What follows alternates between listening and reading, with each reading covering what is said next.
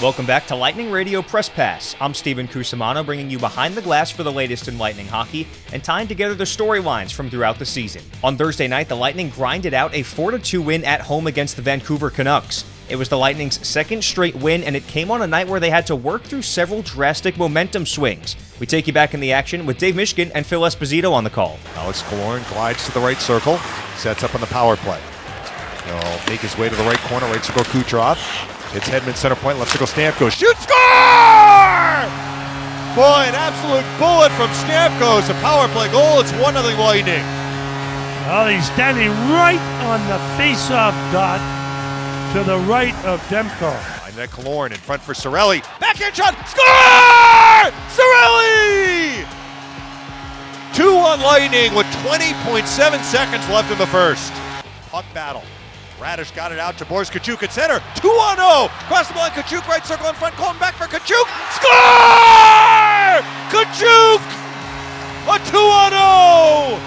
And it's 3-1 Lightning with 8:36 left. Hughes shoots. Block. Kucherov holds. Slides to point at center ice point. Going wide to the left wing. Cross the blue line left circle. Cuts toward the middle. Holds. Shoots. Score! Boy, that's got to feel good for Brayden Point.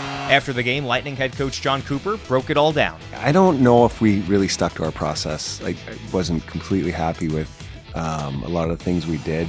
Am I happy with the result? There's no question, and I will never frown at that. But I think we made the game harder on ourselves. We recovered well in a lot of situations, but we played with fire a little bit. Just a few turnovers, a few too many. And, when you only have 38 shot attempts, and you had the puck as much as we had, and sometimes we probably played a little pretty and, not as gritty as we should have. And we got away with it tonight, but we have much better in the tank than we gave. One of the storylines entering the game was that the Lightning would be without Ondrej Palat for at least the remainder of this homestand after an injury that he sustained in the team's win against Buffalo. Forward Matthew Joseph slotted in on the top line against Vancouver, and both Jon Cooper and Matthew Joseph assessed how the night went for him. Yeah, Joe's a pretty versatile player, so you can play him up and down the lineup. I don't think he's got like a permanent place up there, but in the short term, he can get things done up there.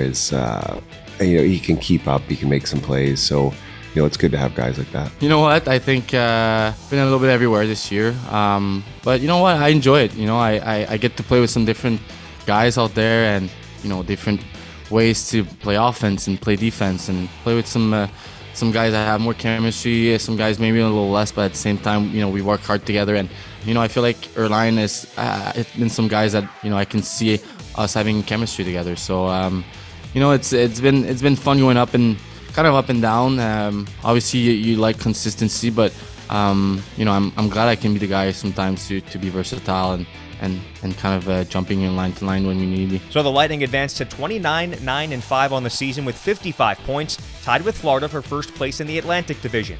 Nearing the midway point of the season at game number 40 tonight against Dallas, Pierre-Edouard Bellemare and Ryan McDonough assessed where they think the Lightning are at this point. We've won game, but we haven't played, I think, the way we can play. So in the head is a little bit more negative than it looked in the standing. Considering the fact that we've had a lot of injuries and COVID, like a lot of teams, but we played a majority of those games without our top two guys, and we've still ramped up the points. So that way it looks good. I think at time we are a little bit maybe careless, and we got to be reminded that we have to work hard, and we play the system, and we should be fine. But if you look straight at the standing, it's obviously a good half of the season. If you look at the way we played lately, I feel like we have definitely room to improve. No, I think our group has a pretty high standard. Talk individually with guys, they expect a lot of themselves, and our team expects a lot as a group.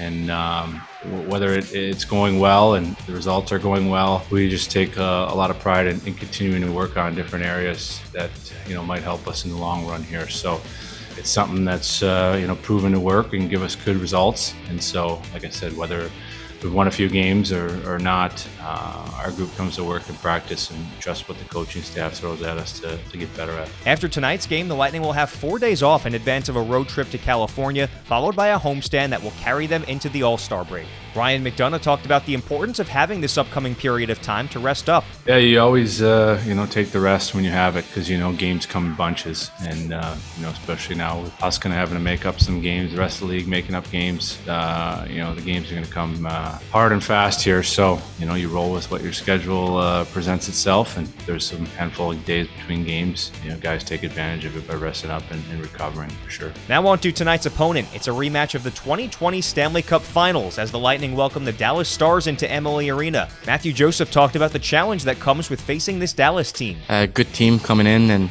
lots of depth and in every position and big, heavy team that skates. So, we're excited for the challenge tonight for sure. And, it's always fun to get to see those teams and those players in other conference or division that you don't get to see often for sure. The Stars are coming off of a 7-1 loss on Friday night in Florida, and John Cooper and Ryan McDonough both touched on whether or not that's something the team is aware of and addresses ahead of the game. Yeah, you definitely notice it, where they were, how they did against their, recent opponents, whether they're on a win streak or a losing streak. It factors a little bit into your preparation, I guess, and, ultimately you got to control what you can, and that's our group and our effort and our execution.